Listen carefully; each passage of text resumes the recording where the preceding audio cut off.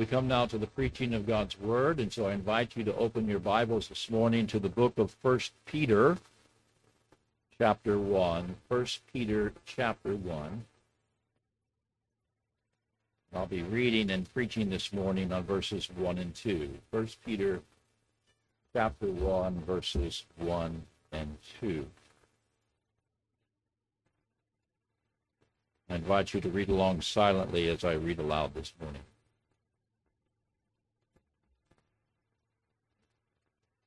Here Peter writes, Peter, an apostle of Jesus Christ, to those who are elect exiles of the dispersion in Pontus, Galatia, Cappadocia, Asia, and Bithynia, according to the foreknowledge of God the Father, and the sanctification of the Spirit, for obedience to Jesus Christ, and for sprinkling with his blood, may grace and peace be multiplied to you. Let's pray. Our God and Father, we thank you for this time together in your word this morning, and we would ask now for the work, for the ministry of the Holy Spirit, that he would be our guide and our teacher. He'd help us to understand these words from Peter this morning. Help us to set the stage, as it were, for a study in the weeks to come from this glorious epistle. So we ask now that the Spirit of God would do that work that only he can do. We ask these things this morning in Jesus' blessed name. Amen. This morning, brethren, we are embarking as a congregation on a new verse-by-verse study through the letter of 1 Peter. And I have chosen this letter because it focuses on two themes that I believe that we as a congregation will be blessed and helped by considering. And these themes are the greatness of our redemption in Christ, the greatness of our redemption in Christ, and the greatness of God's grace, which sustains us and keeps us even in the midst of suffering. And we'll be hearing much about these themes over the coming weeks and months as we seek by the power of the Holy Spirit to be established and well-grounded in them. However, my purpose today, beloved, is to provide a brief introduction to this letter by first addressing two critical questions. These questions are, who wrote this letter? And who was his intended audience? For while these questions may seem to be very basic, even elementary, they must be asked this morning, and they must be answered adequately before we can fully and truly grasp the meaning and the full significance of what is being conveyed in this letter. For not only is this letter a product of divine inspiration, a word from God that must be received as such, but it is also a product of human authorship. A product of human authorship. For God used a man to write this letter for the benefit of his people. In fact, this letter did not descend from heaven on a rope for us, but it was written by a human being, by a fallen and a restored human being at that. So there is a humanness about this letter and about the one who wrote this letter that we must truly endeavor to understand. And of course, the same goes for the intended audience of this letter, for this letter was not written to the elect angels of God who have never left the service of God, but it is written to those who were once separated from God, according to 1 Peter 2 and verse 10. Written to those who were previously not a people with any sense of spiritual identity and mission, but who through the divine mercy of God actually became a people through Jesus Christ. So to properly understand this letter, to spiritually and intellectually gain from it, we must first endeavor to know its writer, its author, and its intended audience beyond a mere superficial level. So let us begin this morning by focusing on the author of this letter, who simply identifies himself here in verse 1 as Peter, an apostle of Jesus Christ. And of course, brethren, if we have any knowledge of the New Testament at all, if we have any knowledge of who the first disciples of Jesus Christ were, then we know who this Peter was. And most likely, depending on what we've been taught and what aspect of Peter's life we have heard the most about, we may have different initial thoughts when we first encounter his name here in verse 1 of this letter. For when some encounter the name of Peter here, they immediately think of Peter as that disciple who denied Jesus Christ 3 times. And without question, the man who wrote this letter is the same man who denied Christ repeatedly. And yet, it is significant for us to note this morning that Peter does not identify himself in that way here in verse 1. He does not say Peter who denied the Lord repeatedly. He does not write Peter, the one who denied Christ. And I would submit to you this morning that the reason that Peter does not identify himself in that way is that Peter had learned as a mature Christian not to view himself through his past. Not to view himself through his past or through his sinful failures, which were many, but through God's grace, through God's gracious calling upon his life. For while Peter never denied his past, he was not defined by his past either.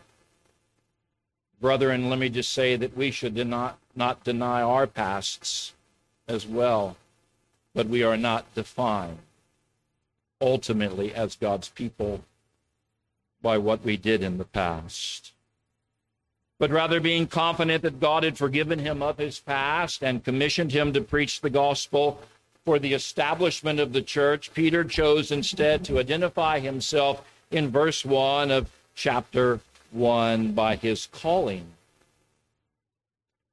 By his calling. For Peter had been chosen to be an apostle, chosen to be a sent one. That's what an apostle is, one who is sent out in Christ's service. And Peter rejoiced in, Peter did not hesitate to identify himself by his calling from God. Also, while we're on the topic of Peter's apostleship, let us note also that Peter does not identify himself here in verse 1 as the head apostle or the chief apostle or the pope. Or despite the claim of Roman Catholics who have a misunderstanding of Peter's role in the early church, Peter did not claim such a role for himself. Not here or in any other place where Peter writes in the New Testament. Rather, Peter simply identifies himself as an apostle. As an apostle.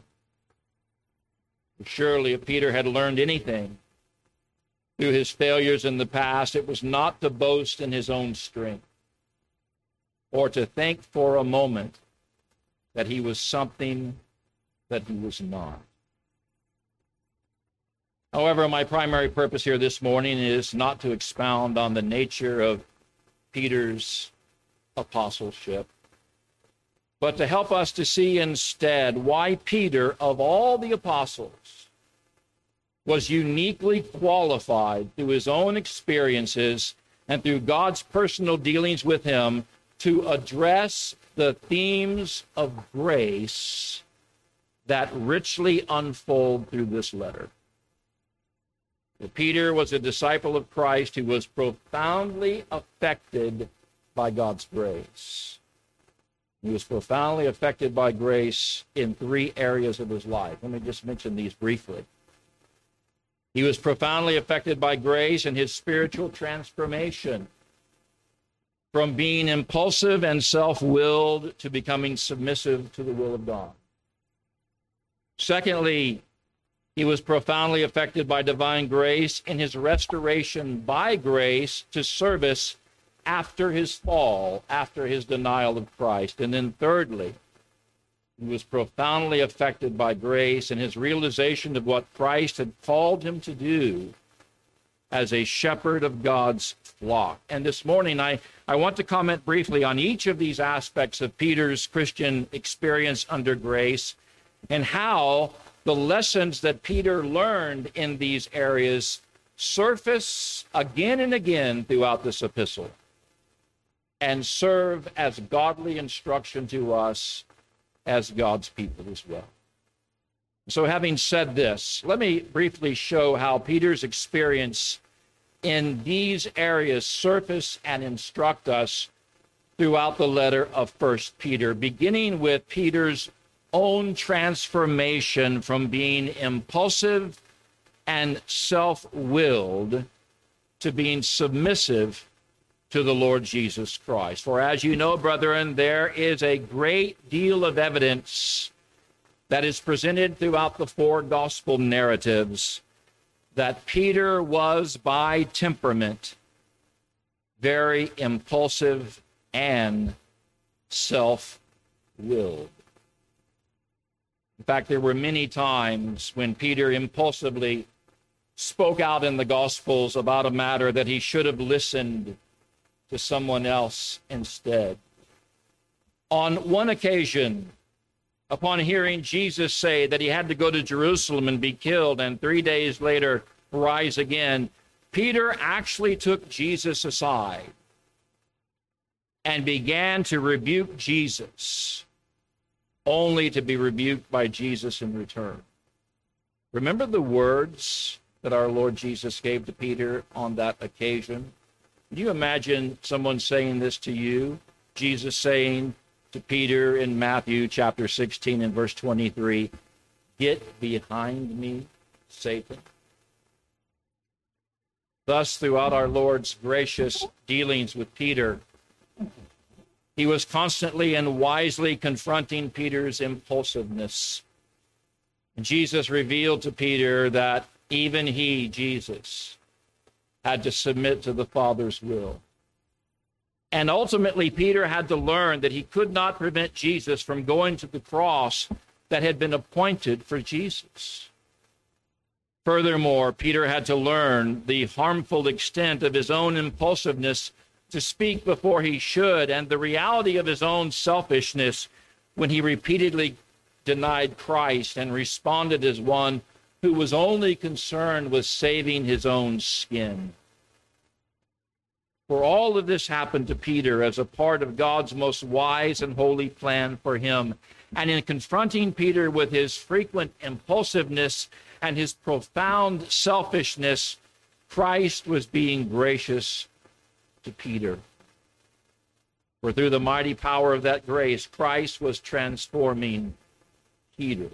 And I might add, and I'll say this again and again through this series, through the power of that grace, Christ is transforming us. Preparing Peter for that time in the providence of God when Peter would write to the elect exiles of the dispersion. And Peter, as a far less impulsive and far more mature Christian, would write to God's people about what? About the need to be submissive to God's will at all times, and even during times of waiting and suffering. In fact, one of the major themes of the letter of 1 Peter, and we'll see this more as we go through this letter verse by verse, is our need for submission to God. For as sinfully impulsive people, and we are sinfully impulsive people, people who want their way when they want it, we often grow impatient with God. We grow weary of the slow and meticulous way that God's purposes and benefits unfold in our lives. And you and I need to be told by one who had his impulsiveness and selfishness rebuked by Jesus Christ, and who had to learn the hard way true submission how we should joyfully submit to the will of God in our life, knowing that God is testing our faith as he did Peter's on many, many occasions. In fact, there is an entire section in this letter, and namely verses 13 through 25 of 1 Peter chapter 2.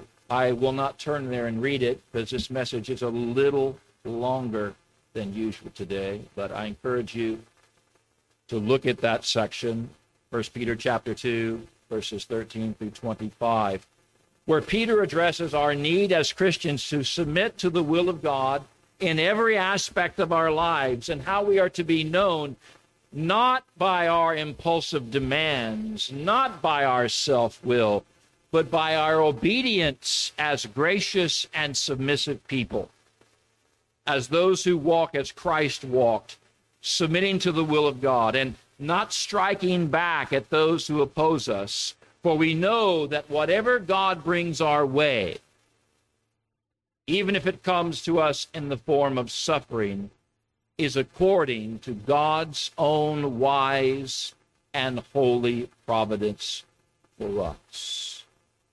I know we believe that, but we need to be reminded of that. So when we get to chapter 2 of this letter, we will find a deep spiritual maturity in Peter's words that would not have come from young, immature Peter back in the four Gospels.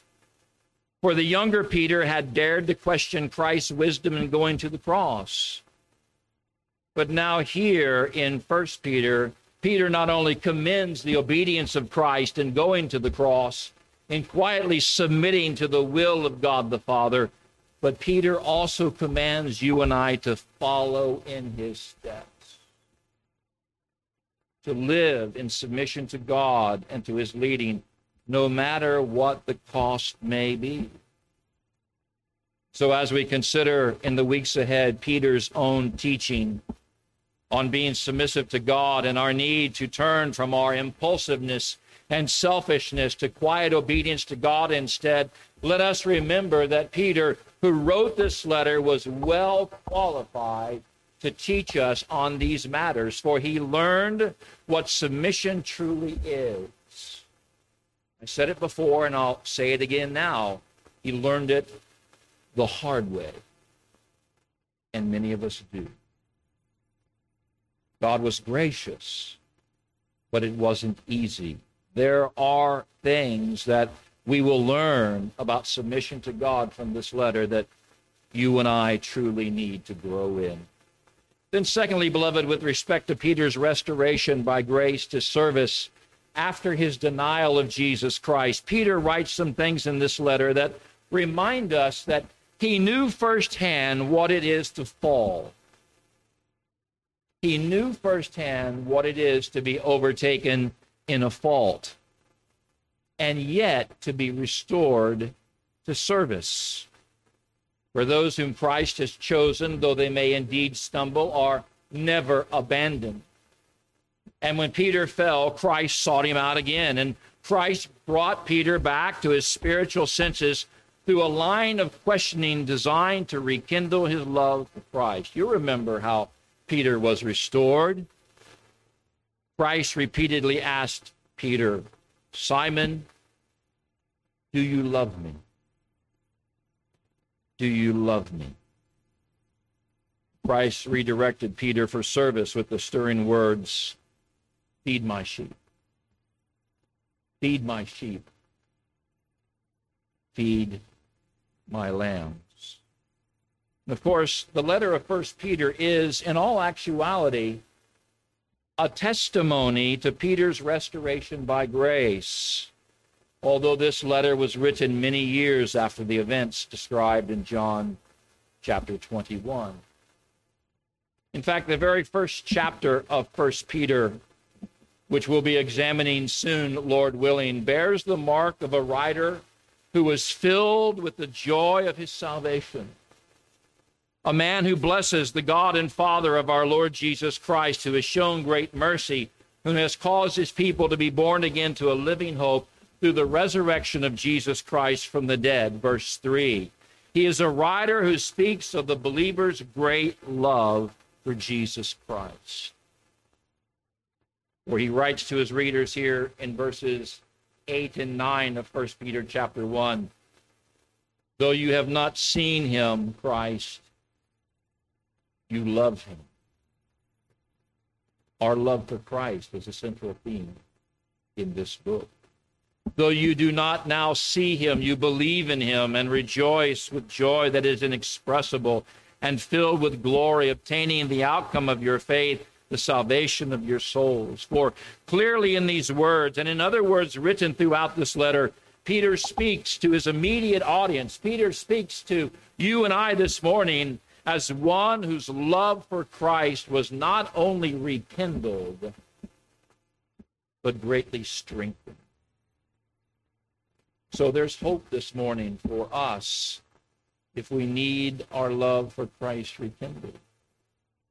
If we need our love for Christ greatly strengthened. And no doubt all of us can benefit from a letter from one who has learned from experience and even from his failures how much he needed Christ and how much he loved Christ. And we'll see how much Peter loved Christ in this letter. And we'll be challenged as we work our way through this letter to love Christ more and more as Peter learned to do as one whom Christ sought and restored.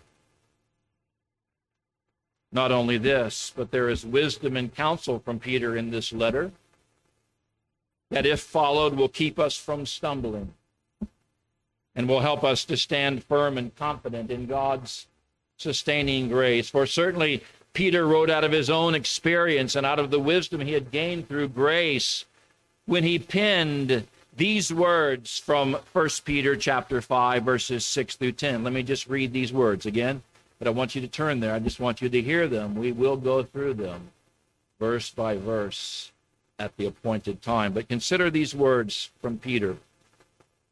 For Peter wrote in these verses, 1 Peter 5, verses 6 through 10, humble yourselves, therefore. Spoken by one who learned humility, by the way. Humble yourselves, therefore, under the mighty hand of God, so that at the proper time he may exalt you, casting all your anxieties on him because he cares for you. How do you know he cares for us, Peter? Because Peter says he cares for you. Being sober-minded, be watchful. For your adversary, the devil, prowls around like a roaring lion, seeking someone to devour. Resist him, be firm in your faith, knowing that the same kinds of sufferings that are being experienced by your brotherhood are being experienced by you. And after you have suffered for a while, the grace of God, or the God of all grace, who has called you to his eternal glory in Christ, will restore and confirm and strengthen and establish you. To him, Peter says, be dominion forever and ever. Amen. Therefore, brethren, what we also find here in this letter of 1 Peter is wise counsel from one who gravely underestimated the spiritual threat posed by his adversary, the devil, but who later learned to stand fast and to be firm and confident in God's sustaining grace. Then lastly, with respect to Peter's realization by divine grace of what service God had called him to, we see, and we will see here in 1 Peter, that Peter did obey Christ's command back in John 21:17 to feed his sheep. Peter obeyed Christ's command. For not only did Peter go on to minister through preaching, which we can read all about in the book of Acts. In fact, as we're preaching through the book of 1 Peter, you might want to spend some time looking at the ministry of Peter in the book of Acts as well. But Peter also wrote this letter to Christ's sheep as well. In fact, this letter is clear evidence that Peter took Christ's command very seriously. It is evidence that God indeed fulfilled his promise to use Peter again to shepherd and feed his sheep. For as we read and study this letter, God will be using Peter's words as a shepherd. along with Peter's experiences and what God revealed to Peter as a Christian and as an apostle. And as we hear the words of this letter preached in the weeks and in the months to come, we should recognize what this letter is. This letter is spiritual food. Spiritual food, written by one who was moved upon and instructed by the Spirit to feed spiritual sheep, which is what we all are. Not only does this letter testify to the fact that God called and equipped Peter to feed his people, but it also testifies to the fact that Christ, by divine grace, brought Peter to the realization of what his own giftedness was.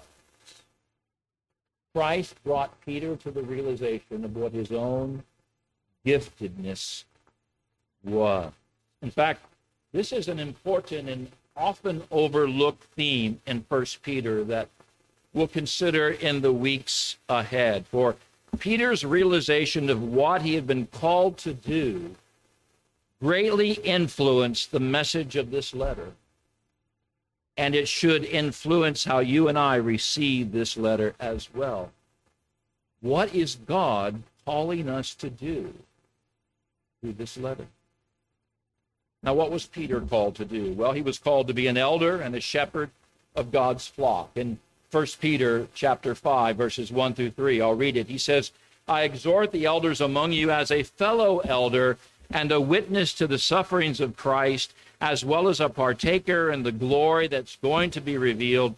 Shepherd the flock of God that is among you, exercising oversight, not under compulsion, but willingly, as God would have you, not for shameful gain, but eagerly, not domineering over those in your charge, but being examples to the flock. And when the chief shepherd appears, you will receive the unfading crown of glory. And in his service, Peter modeled these words. And what are we as God's people called to do? Did you know that you and I, as God's people, are also called to do something also? That we are called to know how God has gifted us, to use those gifts to the glory of God. Peter declares in 1 Peter chapter 4, verses 10 and 11, let me just read them to you. As each of us, as each believer has received a gift, we are to use it to serve one another as good stewards of God's very grace. Whoever speaks as one who speaks the oracles of God. Whoever serves as one who serves by the strength God supplies, in order that in everything God may be glorified through Jesus Christ. And so clearly there is in the message of 1 Peter, Peter's insistence that as a shepherd, he's not only responsible for leading and feeding God's people, but he has a duty to urge God's people, to urge you and I to use our own giftedness as well.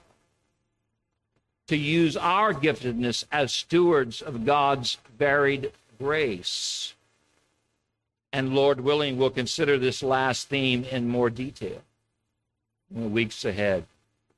Because what Peter realized about his calling before God and under grace has some bearing on the discovery of our own callings and service to Christ, which we'll see in this letter.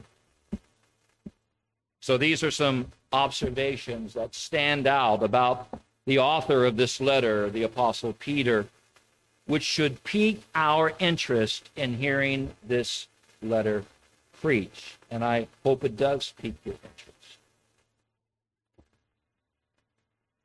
Now, brethren, having considered who the author of this book is, how he was prepared and used by God to write it, let's consider today who the intended recipients of this letter were, and what you and I, as God's people, have in common with them. Was this letter simply written to first century Christians with no application to us? Or do we have things in common with them? Peter identifies his intended audience here in the rest of verse 1. They are those who are elect exiles of the dispersion and Pontus, Galatia, Cappadocia, Asia, and Bithynia. And by addressing his intended readers in this manner here in verse 1, Peter reveals several things about them that we should note very quickly. First, Peter reveals here that his letter was written to believers, to those who were chosen by God for salvation by grace alone. And of course, we know this because Peter refers to them here in this passage as those who are elect, as those whom God placed his love upon even before these persons knew about God and his love.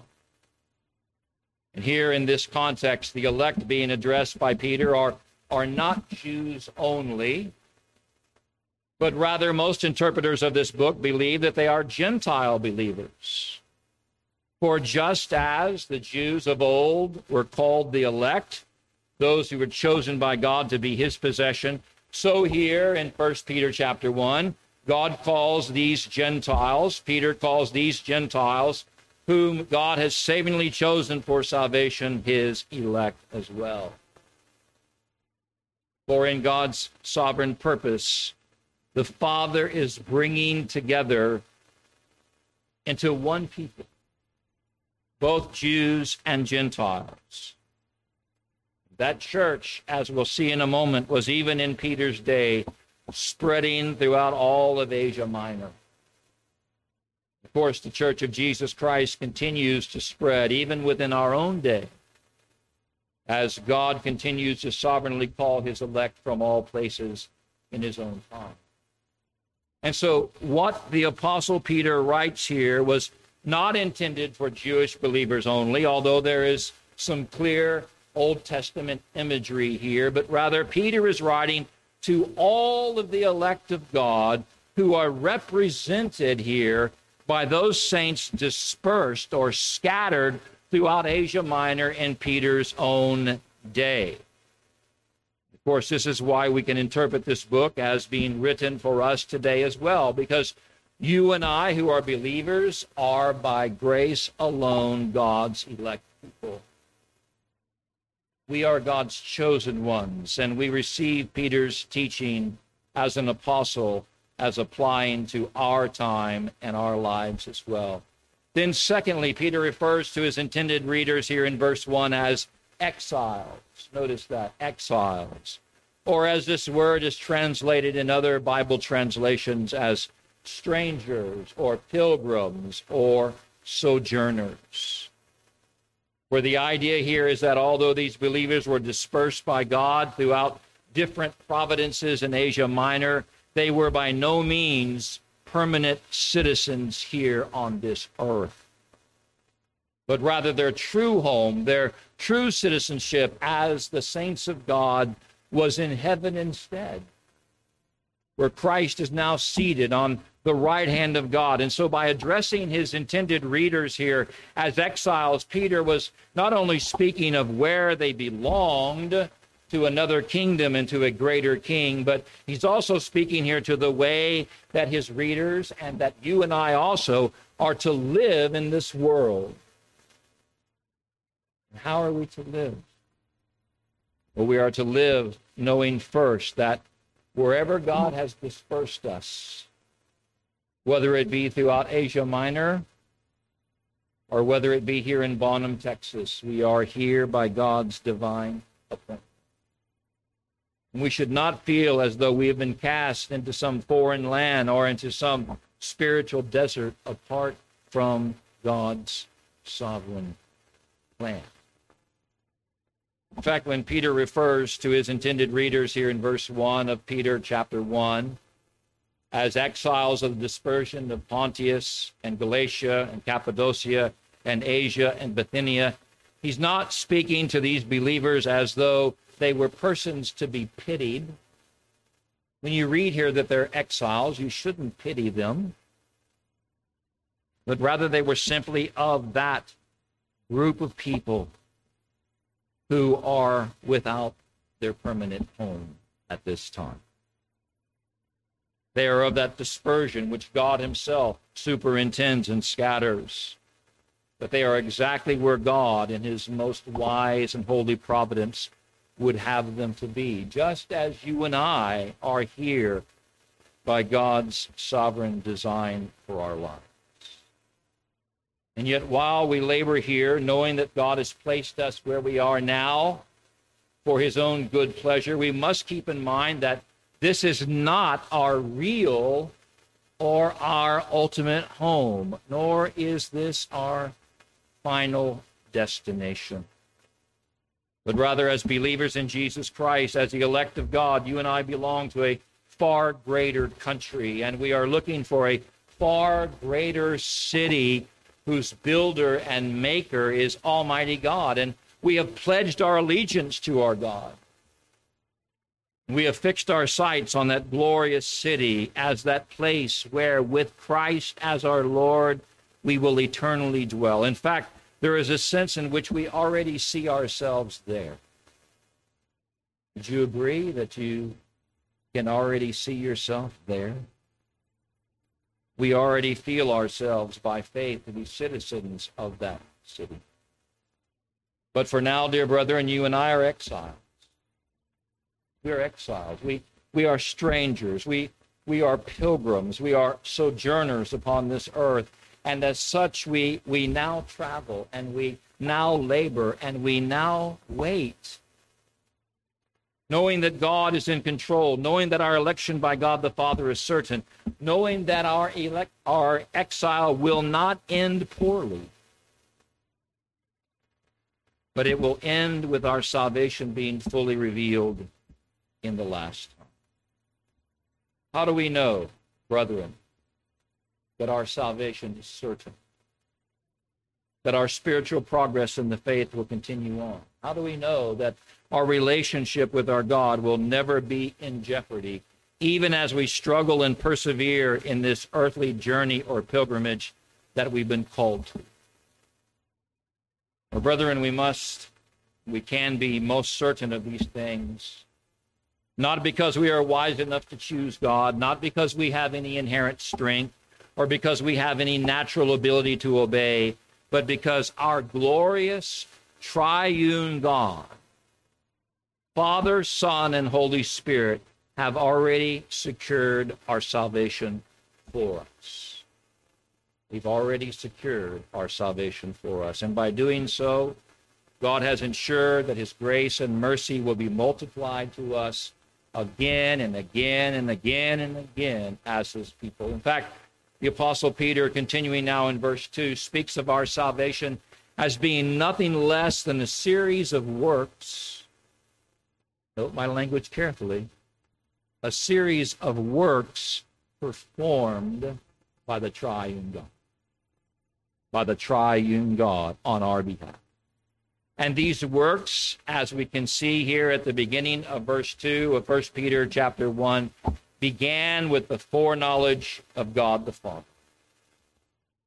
Foreknowledge of God the Father. And by this reference to the foreknowledge of the Father here, the Apostle Peter is not saying that the Father merely foreknew who would choose him, that he simply left the final choice up to them, because to portray God in such a way would be to make God an onlooker of our choices and not the one who chooses us.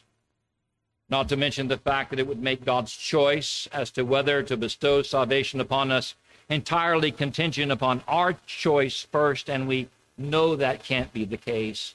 But rather, Peter states here in verse 2 that our salvation as elect exiles or pilgrims is according to the foreknowledge of God the Father. Peter is saying that God intentionally set his love upon us first. For in Scripture, to be foreknown is to be foreloved, or loved beforehand.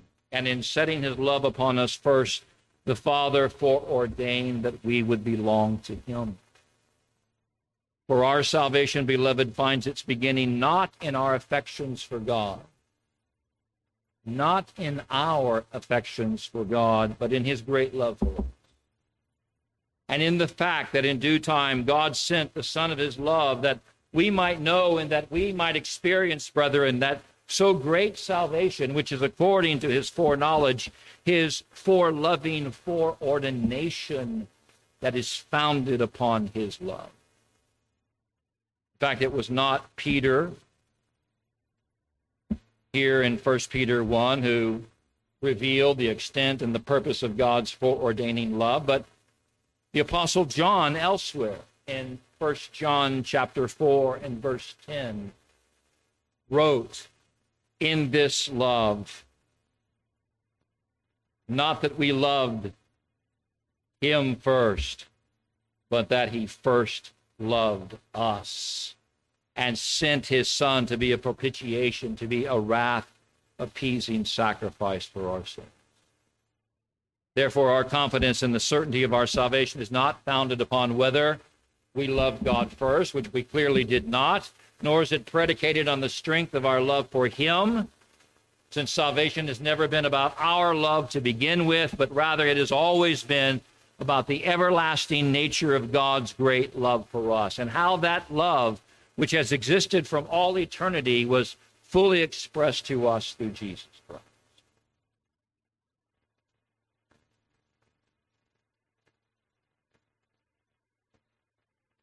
And then second, not only is our salvation founded upon the rock-solid certainty of God's foreordaining love, but our progress in grace, our progressive growth in genuine holiness is under the all-pervasive influence and powerful control of the Holy Spirit of God, who is now actively in the process of sanctifying us wholly, according to the Apostle Paul in 1 Thessalonians 5:23. Peter writes here in verse 2 also that we now press on as exiles, as sojourners in the sanctification of the Spirit. For as we progress through a land that is not our own, while we are looking for a future city that we already own, the Holy Spirit is constantly at work in us, whether we are consciously acknowledging the extent to which he is present or not. God is always present. And although his ways often are imperceptible to our outside senses, the Holy Spirit is presently transforming us by those means that are best suited for our spiritual progress and growth. In fact, one commentator on the work of the Spirit wrote these words. I think these are fascinating words. Hear them very carefully.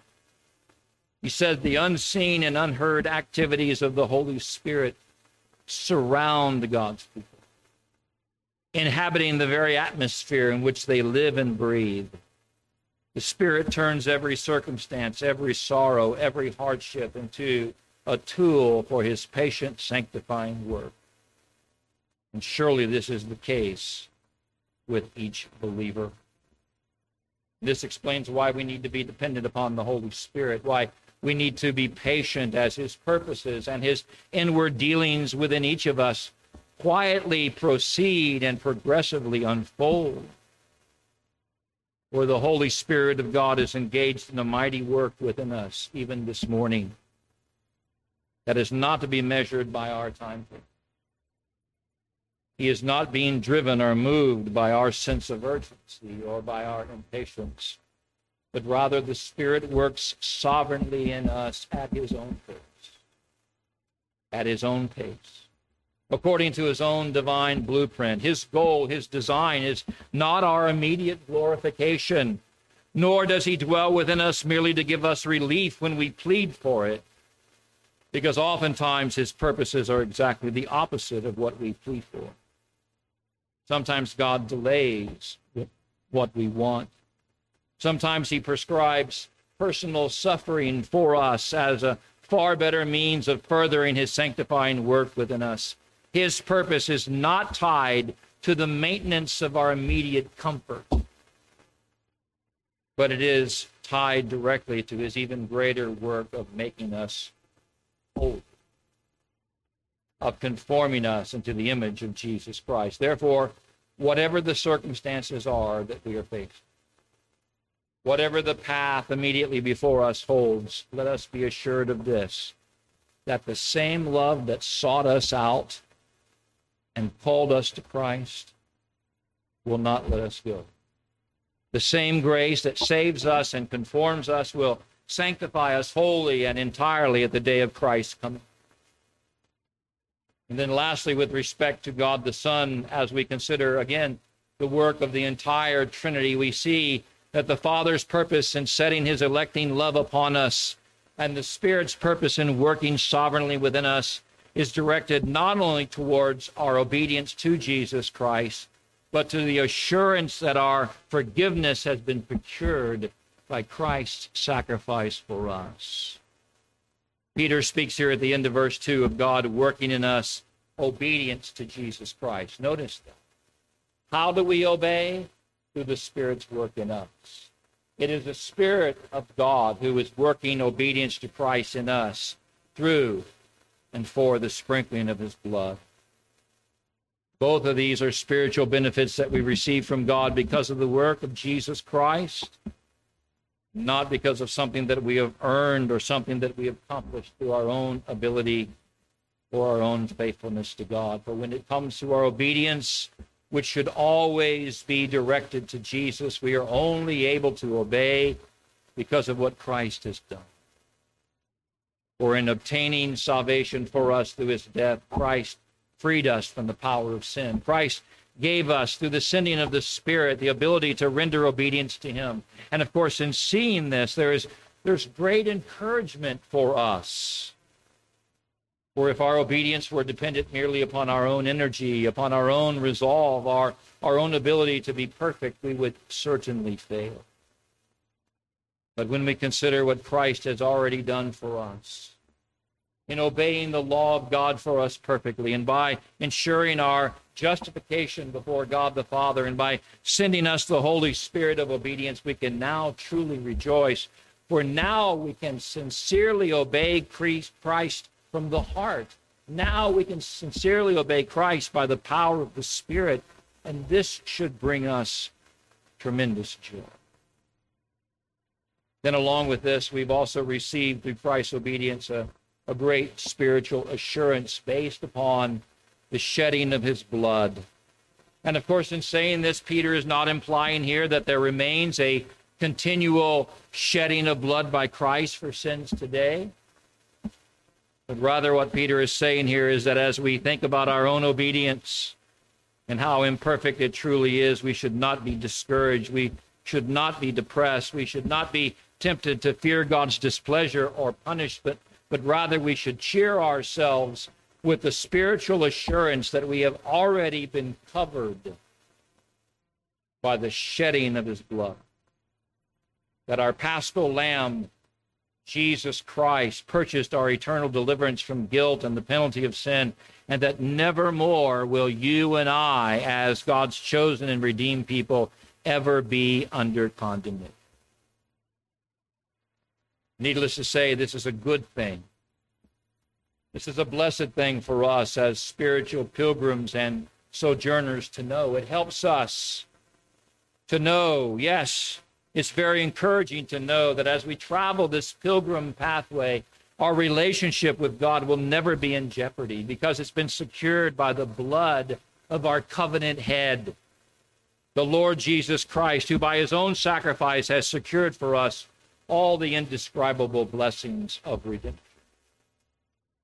Yes, it's no wonder that the apostle ends his greeting here in verse 2 of 1 Peter 1 with these words, "May grace and peace be multiplied to you."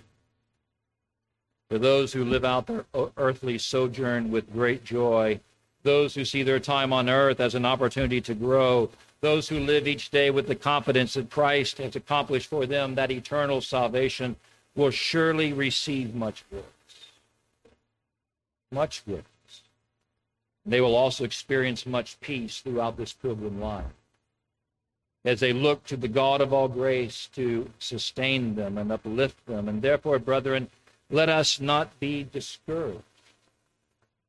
Let us not grow weary in well-doing, but let us recall what we have in Jesus Christ. And may these great gifts displayed by the triune God before us here in this text work their way into our soul, work their way into our thoughts, and give us great comfort as we work our way as God's people through this first letter of Peter. For in conclusion, we have the assurance of God's electing grace for us. We have the powerful working of the Spirit who is sanctifying us. We have his blood that has cleansed us. And therefore, by his grace, let us obey Jesus Christ from the heart. From the heart.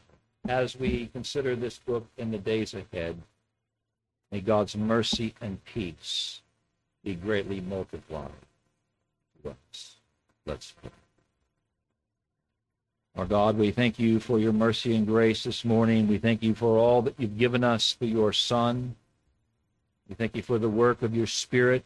We thank you for your foreordaining love. And we would ask, dear God, that as we begin this journey through the book of 1 Peter, through this wonderful epistle of God, that our hearts would be opened, that our thinking would be expanded and enlarged, and that we would certainly understand the blessings that God has given to us and that you have given to us through your Son. Bless us this morning. Seal these truths to our hearts. Prepare our hearts now as we come to the supper. For we ask these things in Jesus' name. Amen.